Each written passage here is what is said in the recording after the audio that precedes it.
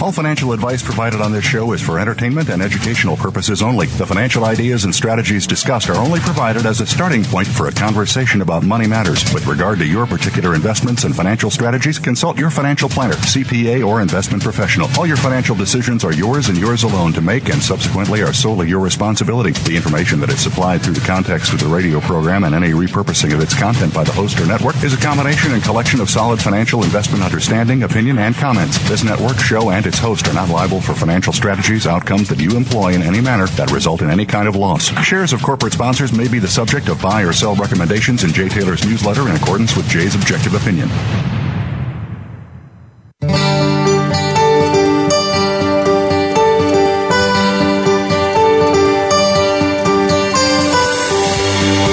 Welcome to Turning Hard Times into Good Times with your host, Jay Taylor.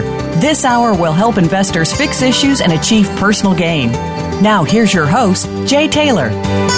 Welcome to Turning Hard Times into Good Times. I am your host, Jay Taylor, and I'm speaking to you from New York City on this, the 13th day of February, 2018. Before I talk more about today's show, let me remind you once again, I am the editor of Jay Taylor's Gold, Energy, and Tech Stocks. You can subscribe to that newsletter by going to miningstocks.com, or you can call our office in New York City during normal work hours at 718-457-1426. Would also like to encourage you to consider subscribing to Chen Lin's letter. Chen has done an extremely good job over the years in making money in the market. A very smart individual who uses his brains and a lot of hard work to make money for himself and his subscribers. So it's chenpicks.com. I do want to thank each of you for listening to the show, making it one of the more popular shows on the Voice America Business Channel, and also encourage you to send along your criticisms, praises, whatever comments you have to questionsfortaylor@gmail.com. Questions, 4Taylor@gmail.com. We also want to thank our sponsors for making the show economically viable. Our sponsors for today's show are On Resources, Genesis Metals, Novo Resources, New Range Gold Corp, Dynacorp, Northern Empire Resources, and Uranium Energy. I've titled today's show, Why Dollar Hegemony May Be Nearing Its End. Michael Allen appears for the first time. Michael Oliver is here with me just in a few minutes from now.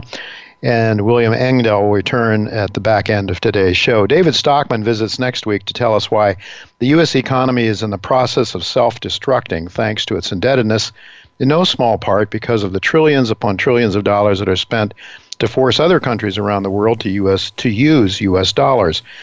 Any nation that refuses to use U.S. dollars for trade is labeled a rogue nation. Now, that's not something that the U.S. says publicly, but if you stop to look around at nations that we learn are our enemies, they all have committed the same sin, and that is namely to try to get out from under the U.S. dollar system, which I don't blame them too much because, in fact, it is a fraudulent monetary system that was forced on us in the whole world, in fact, by Richard Nixon in 1971 when he caused the U.S. to default on its obligation to back the dollar with gold. Well, meantime, a massive global infrastructure is being constructed by countries that are gaining global dominance, not by military force, but by competing economically in the global markets. Of course, I'm talking primarily about China, which Secretary of State Kissinger referred to long ago as a sleeping giant. Well, the giant is now awake, and she is not only building a massive trade infrastructure over land and sea, but she is also accumulating massive amounts of gold, and as are some of her trading partners, Russia being the most obvious one, but India is there as well as one of the BRICS. And that has, of course, Russia has massive amounts of natural resources that China needs. Moreover, as the United States and the rest of the world is in general decay from a Keynesian indoctrinated society of overconsumption, and I would argue also a loss of its Judeo-Christian moral compass, meantime, countries that the U.S. has labeled as our enemies are moving forward much more constructively, in my opinion, by producing things that the rest of the world needs. And this economic power from the East is indeed starting to cause the existing world order to fray around the edges. For example, even a good friend like Australia recently noted that they are going to have to make some very difficult decisions regarding their future. Does Australia continue to provide military bases for the United States and lose its markets in China? Or does it do what is economically best for its own citizens? It's going to be very difficult for China to make some of those decisions, and they're saying so. All of these economies, all of these economic issues are related to growing geopolitical tensions, with the existing order being challenged not only on sea and land, but also in the financial markets and as far as what the global economy uses as money. Well, William Engdahl is scheduled, as I mentioned, to be with us in the second half of today's show. And he's going to talk about the new Silk Road and how the BRIC nations are, in fact, challenging the U.S. dollar hegemony with its One Bridge, One Road initiative. And in just a moment, we will talk to Michael Oliver to get his latest readings on the world's reserve currency, which has been increasingly weak over the past year or so. Could this be the end of dollar hegemony? If the dollar is in decline, it will most definitely have a profound bullish impact on dollar-denominated price of gold and other raw materials. So one of the major focuses over the past number of decades has been on companies at least one of my major focuses has been on companies in the business of discovering real honest-to-goodness money, namely gold, because gold has, over centuries, retained its purchasing power while every other fiat currency through history has reverted to its value, namely zero.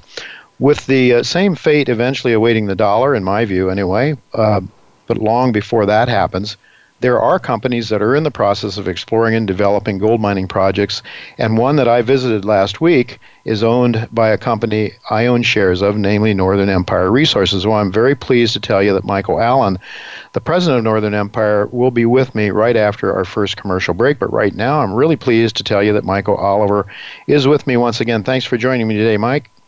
Good to be back, Jay. Yeah, it's good to have you, as always. Tell me, Michael, in the second half of today's show, we are exploring some of the geopolitical economic factors that may not bode well for the dollar over the long term. I know you look at markets first and foremost from a technical perspective, which keeps really keeps subjective views from causing you to lose money. And I know that you have turned bearish on the dollar, though, based on your technical analysis. But how is the dollar looking to you right now, Michael? Well, it's a major bear market. That's our view. Last May, the dollar had slipped from a high of $102, $103 index, I'm speaking of, which is 57% comprised of the euro, by the way. Mm-hmm. It slipped from a peak at 102, 103, dropped to 99, and when it broke through 99 in May, we turned major bearish based on annual momentum. When you look at a price chart at that point in time, it didn't look like anything important. It was just a minor slip. But from our work, it broke a 10-year uptrend line on an annual momentum chart, not on a price chart. It's since dropped as low as 88 and change recently. Right now it's 89 and change. Mm-hmm. I think there is some support around 86, and I think it's transitory, but I think it could hold up for a little while. But consider that it was 103 early 2017, dropped through 99. Now we're trading it. We could go down into the mid-80s, all within less than a span of a year if you get there soon, which is a pretty severe drop for a major currency. And at the same time, the euro has gone from 102 up to 125. Mm-hmm. So, and it's likely to go to 130 before it stops this particular rally. But the first leg down in the dollar, I think, might find support around 86 for a while.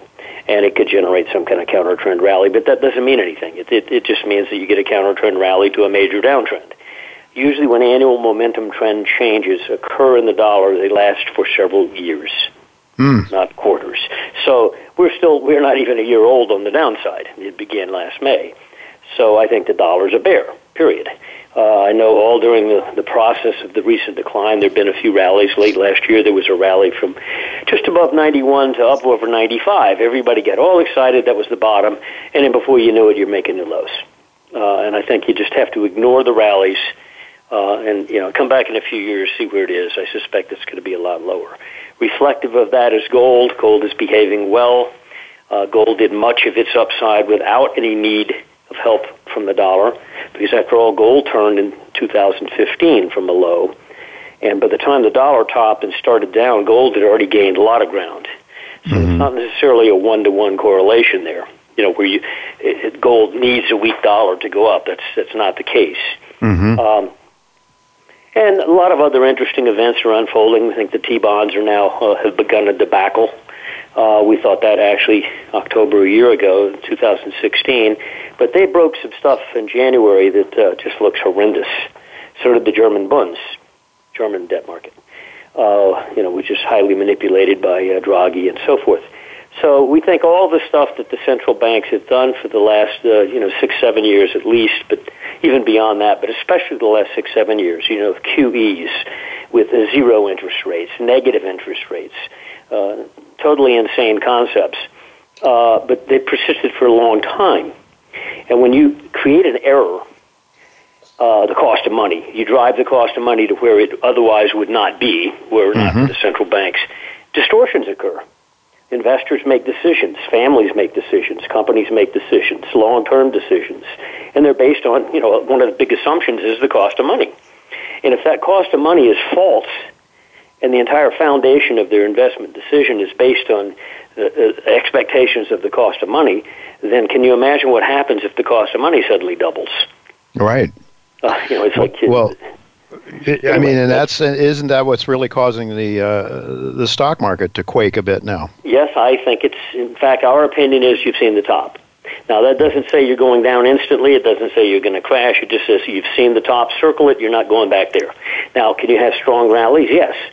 In fact, this rally we're currently in wouldn't surprise me. The S&P maybe gets up closer to 2,700 before it rolls over.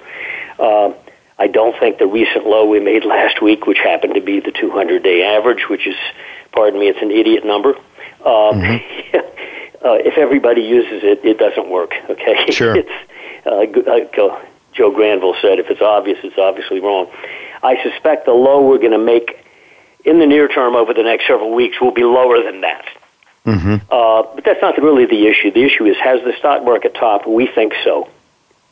Now, the only debate about the stock market is the nature of the bear market that follows. What do the legs of the decline look like? Right. And I think it's largely being led by the bond market, and that makes sense. And the bond market, I think, is about to get gut kicked because we think the grains, which have not participated in the commodity upside, are about to explode. We've been focused on the grains for probably several quarters. And we put out a report yesterday. We've noted that corn is now at the levels that it can't close a month out. If it closes a month out around where it is now, it's a massive breakout upside. Yeah. It'll join soybeans. And wheat traded today up to a level it cannot close the month out at, because if it does, it breaks out on the annual momentum. All right. Well, this is we're really just about out of time here, Michael. But this is really going to be a very, very interesting year, to say the least, because as these food prices go up, the pressure is going to be on the Fed to fight inflation all of a sudden. And now you've got this massive amount of debt. Yeah, exactly. I mean, how are you going to do that? Yeah, when the stock market is crashing or declining at least significantly. So this is going to be a very, very fascinating year, tumultuous year, potentially dangerous year. So we're going to look to you for help, Michael, in guiding us through this thing. And again, it's olivermsa.com, olivermsa.com. The way you can help yourself out the most probably is to consider subscribing to Michael's newsletter, olivermsa.com. Thanks so much for being with us again, Michael. Always a pleasure to have you. Always insightful. Thanks, and we'll look to do it again next week, hopefully.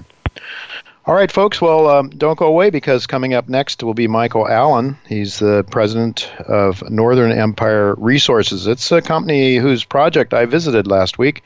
I own the shares, so I care a great deal about the future of this company, and I think it has a great deal of upside. Well, so don't go away. We'll be right back with Michael Allen.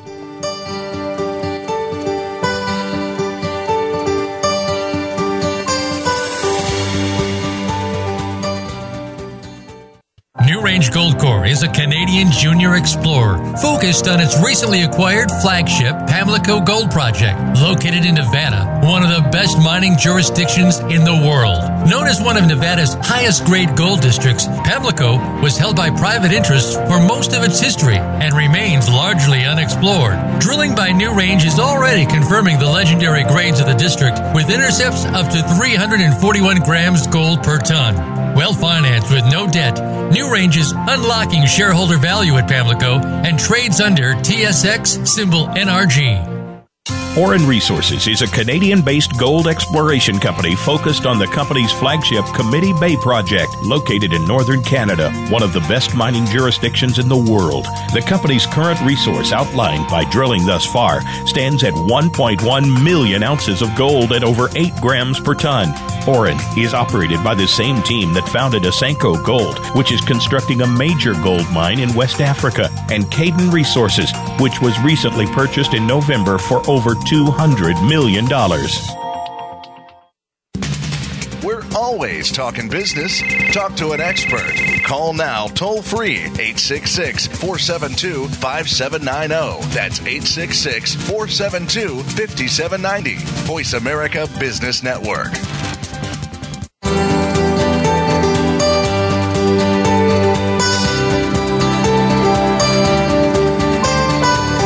You're listening to Turning Hard Times into Good Times with your host, Jay Taylor. If you have a question or comment about today's show, Jay would love to hear from you at 1-866-472-5790. That's 1-866-472-5790. You can also send an email to questionsfortaylor@gmail.com. That's questions, the number 4, Taylor@gmail.com. Now, back to our program. Welcome back to Turning Hard Times into Good Times. I'm your host, Jay Taylor, and I'm really pleased to have with me for the first time Michael Allen. Michael is the President, CEO, and Director of Northern Empire Resources. He is a professional geologist with more than 20 years of experience in the mining industry. He has extensive experience in project evaluation and recently reviewed in excess of over 400 gold projects worldwide. Now, this effort has led Mike to identify and negotiate the purchase of the Sterling Gold Project, which I was privileged to visit last week. Mike has a strong technical background, having explored for gold in Nevada, the Canadian Arctic, British Columbia, Ontario, and he has worked in both open pit and underground mines, as well as managing the construction of new mines and exploration crews. So he has sort of from soup to nuts the experience in the mining industry. For the last several years, Mike has spent his time in Nevada, where he was part of a team that advanced a gold project through permitting and a positive pre-feasibility study. Mike holds a bachelor's degree in geology from the University of Alberta, but more important than anything, and as far as I'm concerned, is that he has been a part of a team that has been very successful in making investors a lot of money over the years. Well, that's why I'm really especially happy to welcome Michael today. Thanks for joining me, Michael. No problem. Thank you for taking the time this morning there, Jay. This afternoon. Really good. I think your time is every bit as valuable as mine when I saw the operation out there in Nevada. And I must say, just before we get started here, that I was very impressed with your team. You know, not the people we hear from, not the people that are listed on their board of directors and all that necessarily, but the people that are there, boots on the ground, the people, highly efficient technical people. Geologists that we met there on that trip. So I just wanted to let people know that I was quite impressed with the depth of your staff as well. Should mention that your stock trades in Toronto under the symbol NM. PSPGF for those that want to buy it in the United States, as I have. 64.7 million shares, trading about $1 in U.S. money earlier today anyway. When I looked at it, 65 million market cap in U.S. money. The shares are tightly held. Core Mining owns 11.6% of the company, 32.6% owned by institutions, and management has a fair chunk as well at almost 8%. There's only a float of about 44%, so the stock is fairly tight, and I must say that when I went to buy some recently, it wasn't the easiest stock to buy without having to pay a penny or more than I wanted to. So with that background, Michael, one of the things that attracted me to Northern Empire was a successful track record of the management team that you had. Could you tell our listeners a little bit about past successes that you and your team have had? Yeah, I mean, if you look at the board of directors, I was lucky enough to join a fairly established group. You look at the team there, there's the guys that founded and sold Kaminak, that's John Robbins and Jim Peterson. And then there's also guys like Doug Hurst and Ray Threlkeld, who are part of the Newmarket team, which sold last year to Kirkland Lake Gold for $1 billion. Also, Doug Hurst was a founder of International Royalties, so he's well familiar with the royalty space, and that was sold to Franco-Nevada a few years ago. Yeah. And then also rounding out the board is actually the team that founded and made the underworld discovery, white gold up in the Yukon. And it's sort of a bit of serendipity because the white gold transaction is actually what paid for my wedding way back in the day. Cool. Well, that's nice. I mean, I think it's just so important for people to know. It's, they say the best place to find a mine is next to an existing mine. I think the best management teams to pick are management teams that have been successful in the past. The track record is there, and it's a very difficult business, of course, mining. The amount of science that goes into building a mine is unknown by almost everybody, except those of us who look at the industry closely. You had a lot of experience in looking at projects around the world, as we just noted, some 400 different projects that you looked at in the last few years.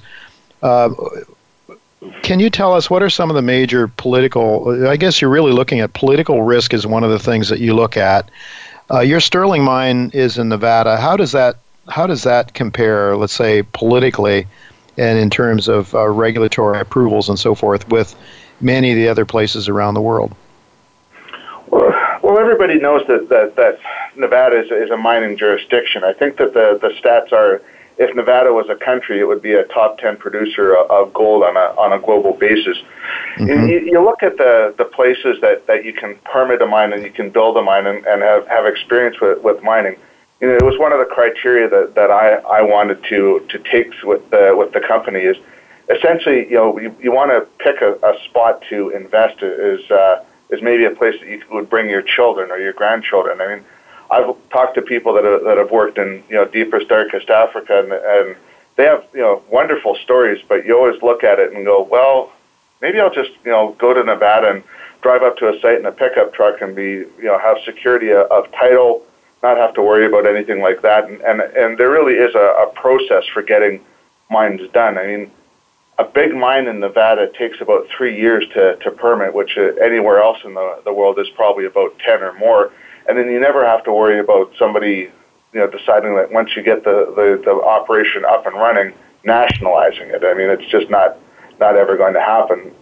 This is sort of backed up by the Fraser Institute, who has probably over the last 10 years has consistently ranked Nevada in the top 5 jurisdictions on a global basis for a miner to operate in. So, I'm very comfortable with our asset, and the location is a key part of it. Well, as we just noted, you scoured the earth for these projects. In addition to political and regulatory status in Nevada, what was there about the Sterling mine asset that caused you to pick it up, to really go after that one?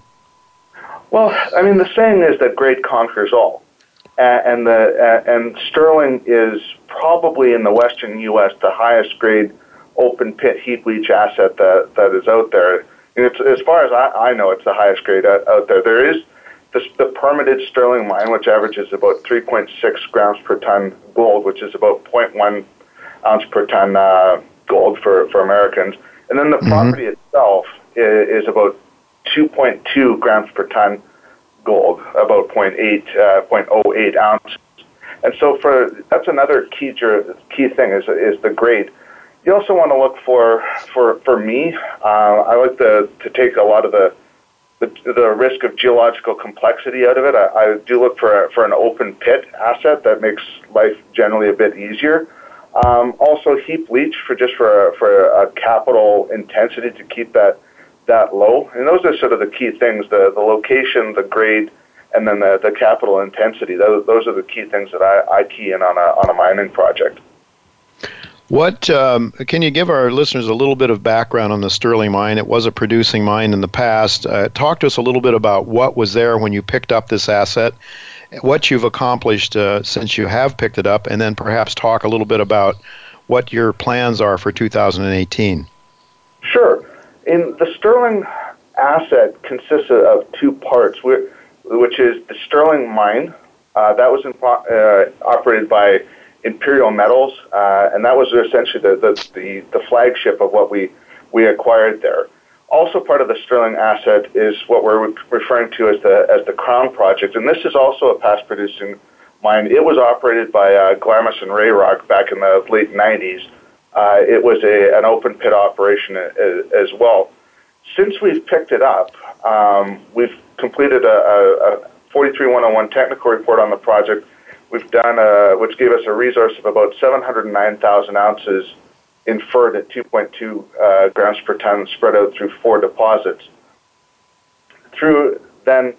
What we've done since then is we've done about 5,200 meters of drilling in 2017 and another 3,000 meters so far in 2018. What we're largely focusing on in 2017 was to de-risk the project and take ownership.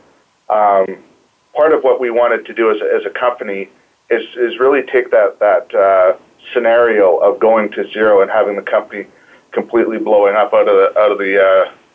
off the table. So we de-risked the Sterling mine, and then we started to take ownership of the deposits in the north, which has given us fantastic results, and we look forward to doing more drilling there in the new year. 2017 results out of the Crown deposits, 47 meters of 1.47 out of Daisy, and 82 meters of 1.25 out of the Secret Pass deposit. And we're getting geared up with another drill campaign right now. We've got 2 rigs on site, and we're going right now. All right. So when might investors start seeing some of these assays from the current drill program and throughout the year? Well, we'll probably have some results, a few more of our 17 drilling from the Sterling coming out in the next week or two, and then we're optimistic that we're going to start to see results from the 2018 program start to flow out sort of towards the end of February, early March, around the time of PDAC, and we'll really start to put the drill bit into the ground. After that, I would expect every 4 to 6 weeks from now until September, we're going to be putting out results. Okay.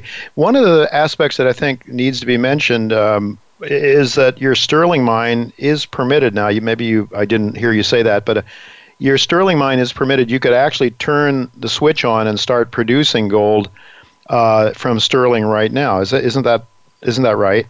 That is the case. What we acquired from Imperial was a fully permitted open pit heap leach operation and quite high grade. So we knew about it, and we verified this as part of our due diligence that all that we would really need to do to turn on the Sterling mine would be to establish upsize the bond for the new disturbance with the BLM, and then it's essentially call the mining contractors and the heap leach contractors and get going, start mining, and go from there.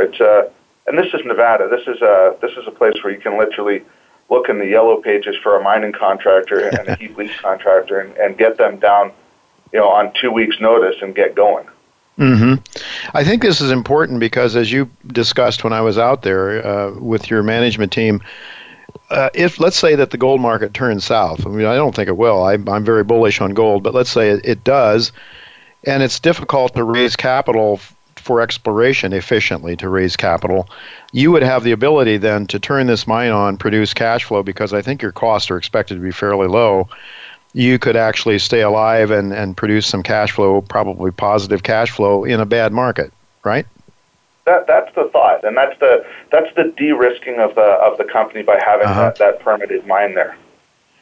Right. I think it's really interesting. Now, with just a minute or so left, one of the you are operating in an area known as the Walker Lane Trend along the California-Nevada border. Pretty much extends all the way from Reno down to Las Vegas in that area. And I've never heard it said before until recently, but they're looking for, I mean, the idea of yourself and other geologists, I believe, is the potential for Carlin-style mineralization. With just about a minute or so left, could you explain to our listeners why that might be important? Well, the Carlin deposits are the big ones in Nevada. They're the 5-10 million ounce deposits, and they're generally, where the seniors are making their money up by the town of Carlin in Nevada. What it is when you look at there's a certain geology that you look for. You look for, and forgive me, I'm a geologist, dirty carbonates. These carbonates are reactive and they soak up gold mineralization. The Sterling property, when we got it, there is a large volume of rock there that would potentially host these Carlin deposits, and they've got all the signatures. Also, on our land package, which is now at 125 square kilometers, there were several areas of this Carlin-type rock potential that was available for staking. So what we acquired back in early May of last year was a 55 square kilometer package, but we've since gone out and through staking taken it up to 125 square kilometers. So it's starting to get that district scale potential that seniors like to see when they're looking at acquisitions in Nevada. All right. Well, it certainly is an exciting story. So investors should be, I guess, keeping their eyes peeled for assays and any news that comes out from your company, and it's they can go to Northern Emp, northernamp.com to keep up with all that's going on, right? That's correct. That's the website, and we're quite active. We're going to be at the various shows that we'll be at PDAC and the various shows that are around this spring. Yeah, in fact, I think you're going to be at the Metals Investor Forum that I'll be at right before the PDAC as well. So looking forward to seeing you, Michael, and thank you so much for coming on the show today. It really is an exciting story. We want our listeners to make money, and, I think this is one place they might consider putting in a few dollars. So at least that's what I believe. I have. Thank you very much, Michael, and look to keep up to date with you as things progress. All right. Thank you very much, Jay. Have a good afternoon. You're welcome. Thank you. Well, folks, don't go away. We have to go to commercial break, but when we come back, William Engdahl will be with us to talk about the BRICS and the dollar hegemony, and geopolitical issues that are coming up to that we're really looking at, very important issues. So don't go away. We'll be right back with William Engdahl.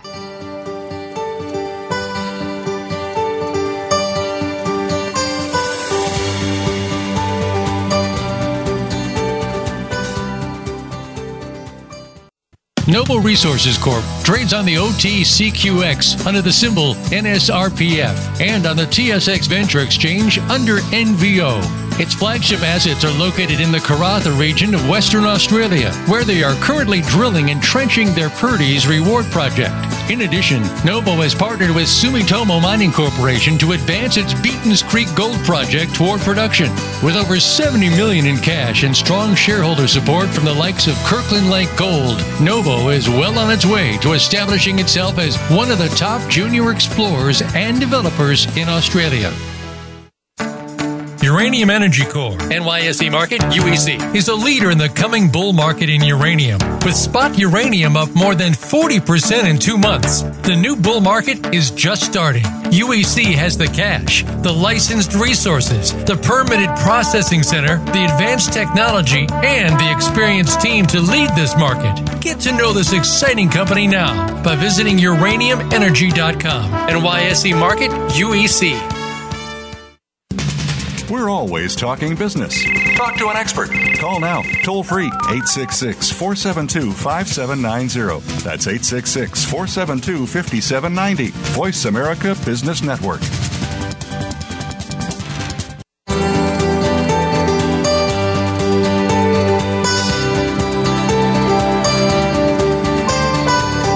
You're listening to Turning Hard Times into Good Times with your host, Jay Taylor. If you have a question or comment about today's show, Jay would love to hear from you at 1-866-472-5790. That's 1-866-472-5790. You can also send an email to questionsfortaylor@gmail.com.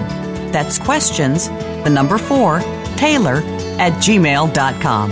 Now, back to our program. Welcome back to Turning Hard Times into Good Times. I'm your host, Jay Taylor, and I'm really pleased to have with me once again William Engdahl. It's been way too long since we've had William on the show. He's been on a number of times in the past. For those of you who may not be familiar with him, he is an award-winning geopolitical analyst, strategic risk consultant, author, professor, and lecturer. And after earning a degree in politics from Princeton University and graduate study in comparative economics at Stockholm University, he worked as an economist and investigative freelance journalist in New York and Europe. And he's written a number of books that have really attracted my attention. And I have found, if you're looking for objective truth, you've got to look outside of the mainstream sometimes. I don't care what country you live in. The media is increasingly, at least in the United States, in my view, increasingly basically propaganda for the establishment. And so it's really a breath of fresh air to have people like William Engdahl available. Thanks for joining me again, William. Thank you, Jay. I'm happy to be with you again. Sorry for the technical problems that I couldn't get by in time, but I hope this works. Well, you're here in time. It's just fine, and I'm really glad you sound really good. So, good old-fashioned telephone seems to work anyway, right? So, sometimes I think the lower technologies are better. But anyway, I've titled today's show "Why Dollar Hegemony May Be Nearing Its End." And I know you and I have talked about this in the past. The competing pressures, geopolitical pressures globally that are taking place. That there are people, countries, and rising economic powers that are sick and tired of having what I believe is a fraudulent currency, a currency that's created out of thin air, used and then enforced by military efforts around the world to force people to use that currency. I mean, it's just like a mafia don that would be creating money in his basement and then forcing everybody at the point of a gun in his neighborhood to use his dollars for things he wants to take from them.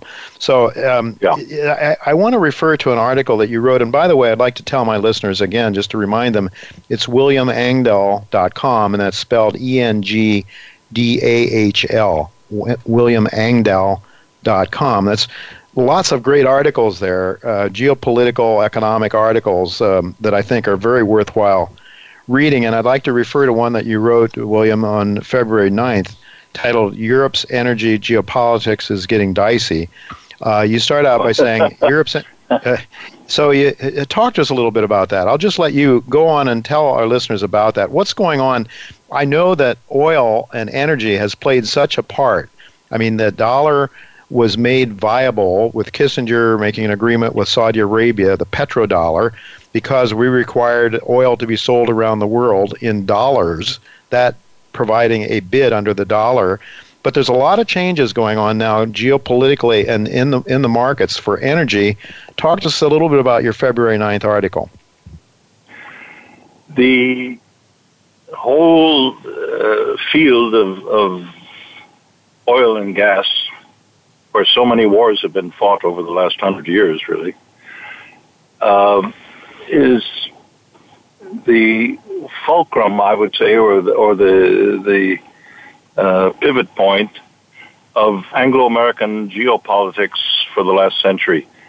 And control of oil, as Kissinger said back in the 70s, is really the point. Control of oil, and now I would say in the last decade, control of natural gas, because natural gas, with the carbon footprint debate and so forth, no matter whether you accept the logic of the IPCC or not, I don't personally, but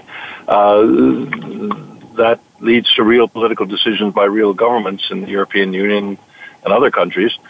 So natural gas has become a major player in this game as well. And what we're discovering, if we look at it closely, is this peak oil debate that was so popular around the time of the U.S. invasion of Iraq 2003 and so forth. One might question whether that was a little bit suspicious, given that Dick Cheney was vice president and George W. Bush was an oil man from his head to his toes. The world is not running out of hydrocarbons. It's running into hydrocarbons, oil and gas. And the most fascinating and probably the most explosive new discoveries in the hydrocarbons have come since 2010, when a Texas oil company called Noble Energy discovered one of the biggest gas fields in the world in the last decade, called Leviathan, in the Israeli exclusive economic zone offshore waters in the direction of Cyprus. And the Lebanon has also an offshore economic zone, and they are disputing that zone with Israel. They filed claims with the United Nations Law on the Sea Convention before. Israel's not even a member of that.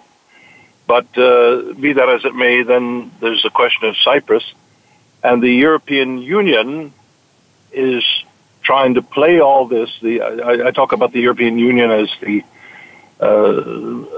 Brussels bureaucracy, which is a globalist, supranational, unelected entity that has no interest in the well-being of citizens of the European countries, but of this globalist agenda. So the European Union has come on record as favoring the import of natural gas from Egypt's Leviathan field through Cyprus into Greece and into the European Union to replace the Russian gas. And then there's so many conflicts here. It's kind of boggles the mind. You have one natural gas supplier to the European Union, which since the 1970s has never once reneged on their agreement with the EU or the European Economic Community back then, and that's called Russia, or the Soviet Union back then. And even the 2009 Ukraine business was the corrupt Ukrainian government under orders from Washington trying to create an incident to have an argument against Russian gas imports in favor of much more expensive gas from other sources. So now Donald Trump, I really have difficulty calling him President Trump. Donald Trump came to Poland back last July and promoted U.S. shale gas as an alternative to Russian gas for the European Union. And Poland, foolish that they are, just built $1 billion LNG, liquefied natural gas terminal to take gas from the United States that will cost 50% more for the Polish economy than Russian gas. Wow. And, this is just the beginning of this. And then you have the EU Commissioner for Energy endorsing Israel as a source of gas for the EU, and Israel hasn't even resolved its territorial disputes, not only with Lebanon, but with Cyprus, which is an EU member state. So the whole situation is a bloody mess, but it all boils down to the geopolitics that the deep state, which runs policy today in Washington, I don't think very many people would dispute that anymore. The deep state in Washington and the European Union are agreed on the idea that at all costs a natural alliance between the economies of Germany, Italy, France, and so forth, all of whose industry dearly would love to have the sanctions lifted against Russia. They do not want a war. They don't want a third world war against Russia in the last 100 years. Europe is finished with this, but this is the game that the generals around the president are stirring up and trying to create. And I think it all goes back to the idea that there's a certain hegemonic superpower that is collapsing dramatically and doesn't want to admit that the emperor has no clothes, and that is the United States and the elites that have thought the United States, I'm talking about the late David Rockefeller, but his successors, George Soros, Bill Gates, the Bush family mafia, and so forth, that these power interests think that the United States is their kind of cotton plantation, and that they can do with Americans what they will. They can send them to war to get butchered and slaughtered, or send their drones and get proxy wars like in Syria, and all this to create enrichment for their vast holdings. And I think the American public is getting a little bit bored and tired of these silly wars everywhere. Well, the American public is no doubt getting tired of these silly wars, as you call them, but it seems to me, William, that economics eventually will come to play. I remember during the Cold War when, at least the free market people that I knew were convinced that there was not necessarily a need to go up against the Soviet Union and to compete against them militarily, because they would implode from inside. In fact, I know President Eisenhower talked about how most nations self-destruct from inside rather than being attacked from outside. I mean, major powers, anyway, that's true. Little countries get taken over all the time. So now we have a budget deficit. Mr. Trump's budget, they're saying, is going to cost us, we're going to have $1 trillion deficit. Next year, maybe at $1.2 trillion. And the dollar is coming under some strain right now. I think you make the point that at least, say what you want about China and whatever their way of life is and their government philosophy and so forth, or Russia. The point is these countries are not threatening the territorial space of other countries. Americans think that Russia took over, but we are, and those countries are basically building, and they're growing economically. They're becoming economically strong, whereas I would argue, notwithstanding the propaganda from the economic folks in Washington, that we are getting weaker and more vulnerable all the time because of this enormous amount of indebtedness. And then we have to have military powers to force people to keep using the dollar. The dollar is getting weaker anyway. Yeah. So how does this play out? I mean, here we see all these things. I find it really interesting that the Australians, which have been really close friends with the United States, even they are telling us that they're going to have to make some very difficult decisions in the future with regard to China. The Chinese, if they want to sell their products into the Chinese markets, and they do, of course.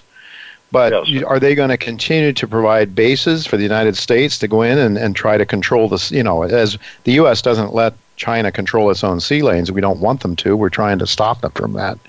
Yeah. So, I guess it's just, how's this going to play out? Is it going to be the United States? To me, William, we can't stop. The United States can't stop its aggression. It's an animal. It's like a wounded animal that you talk about Rockefeller and these guys, but basically, I think that the entity, the big, these big bureaucracies, they want to feed themselves. They want to keep their gravy train going, right? So, to me, it's just a matter of time before Mother Nature takes over, essentially, and stops it. How do you see it? I very much agree with you, Jay, and the idea that I talk about this at the final chapter of my book, The Gods of Money, Wall Street and the Death of the American Century, that the sole superpower, or in previous times we would call it the American Empire, the British Empire, the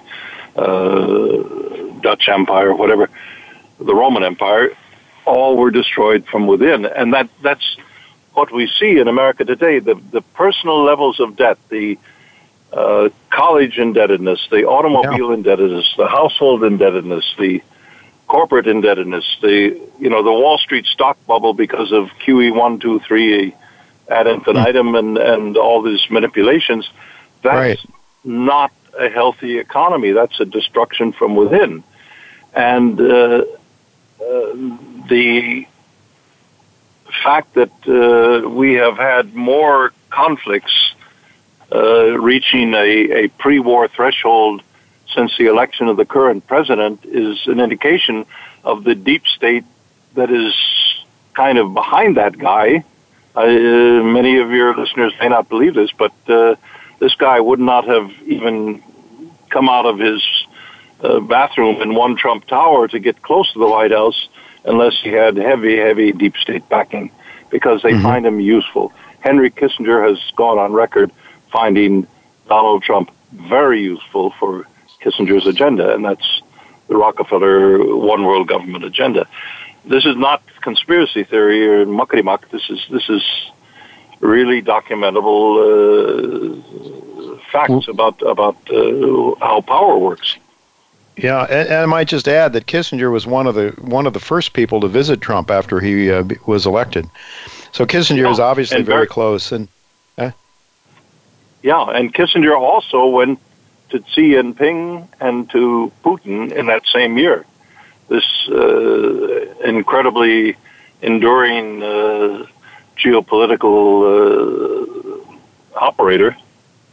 And I have the impression there's a grand design behind all of this that is trying to deceive Russia, trying to deceive China, and get the U.S. to play into certain of the weaknesses of both countries.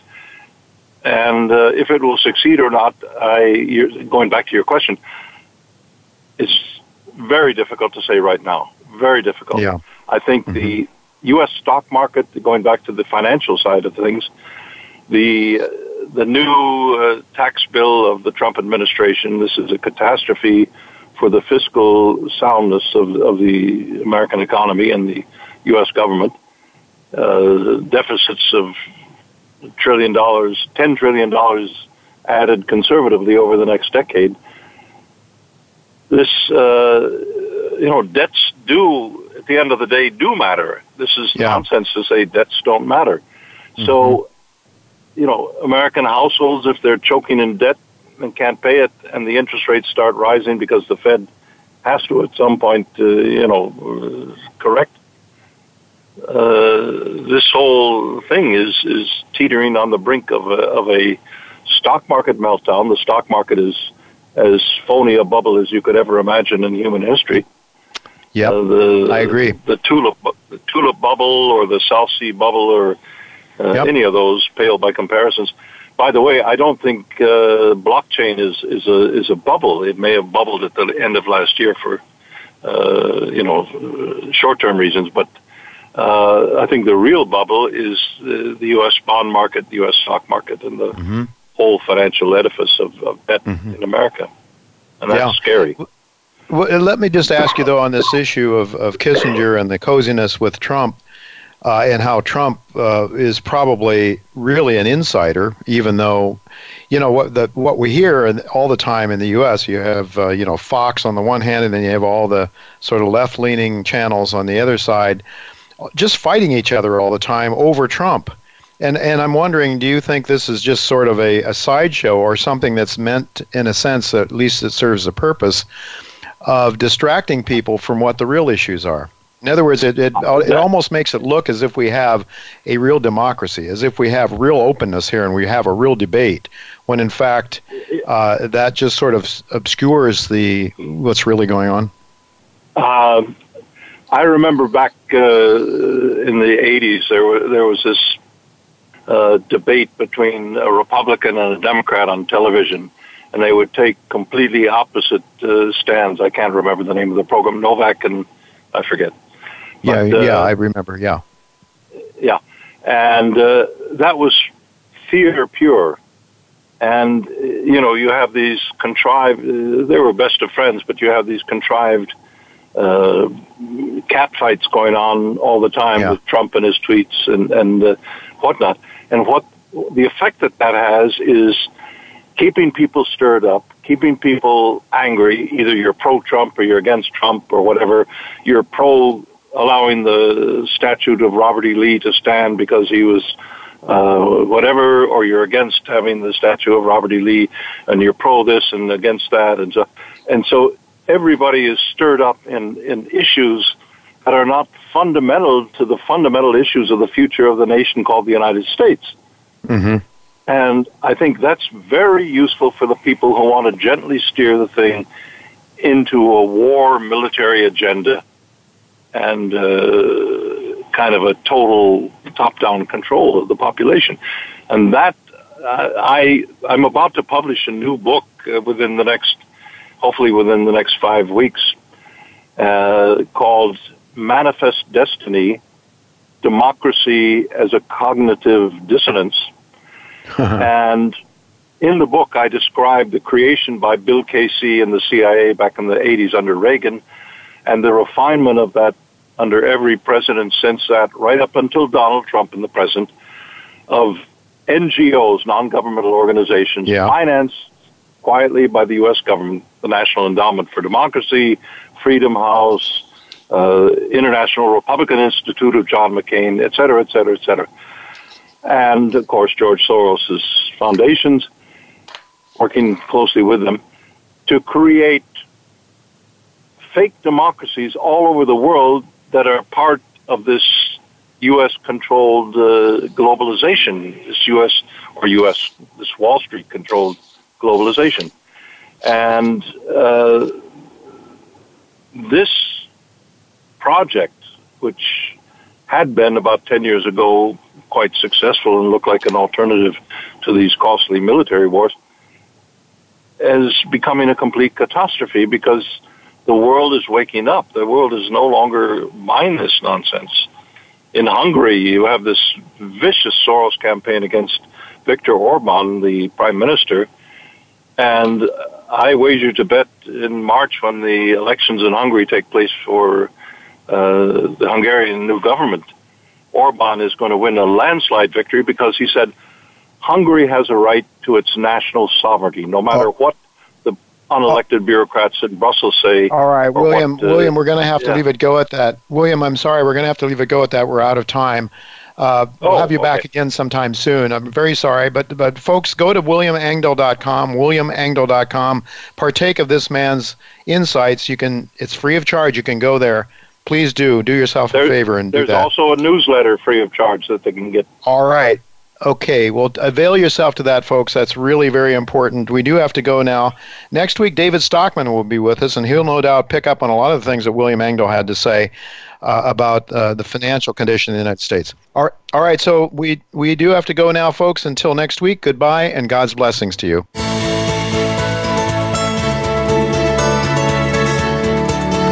Thank you again for listening to Turning Hard Times into Good Times with Jay Taylor. Please join us again next Tuesday at noon Pacific Time, 3 p.m. Eastern Time on the Voice America Business Channel.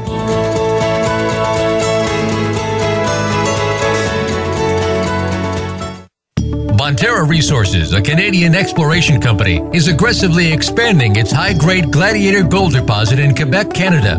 In 2017, Bonterra raised $40 million and attracted strategic investors Eric Sprott, Kinross, Kirkland Lake Gold, and New York-based Van Eck Gold Fund. Bonterra is focused on updating its 43-101 resource model in 2018 and will incorporate up to an additional 100,000-plus meters of drilling, where the dimensions of the Gladiator gold deposit has been expanded to date nearly 500%. Bonterra trades in Canada under the symbol BTR and in the U.S. under BONXF.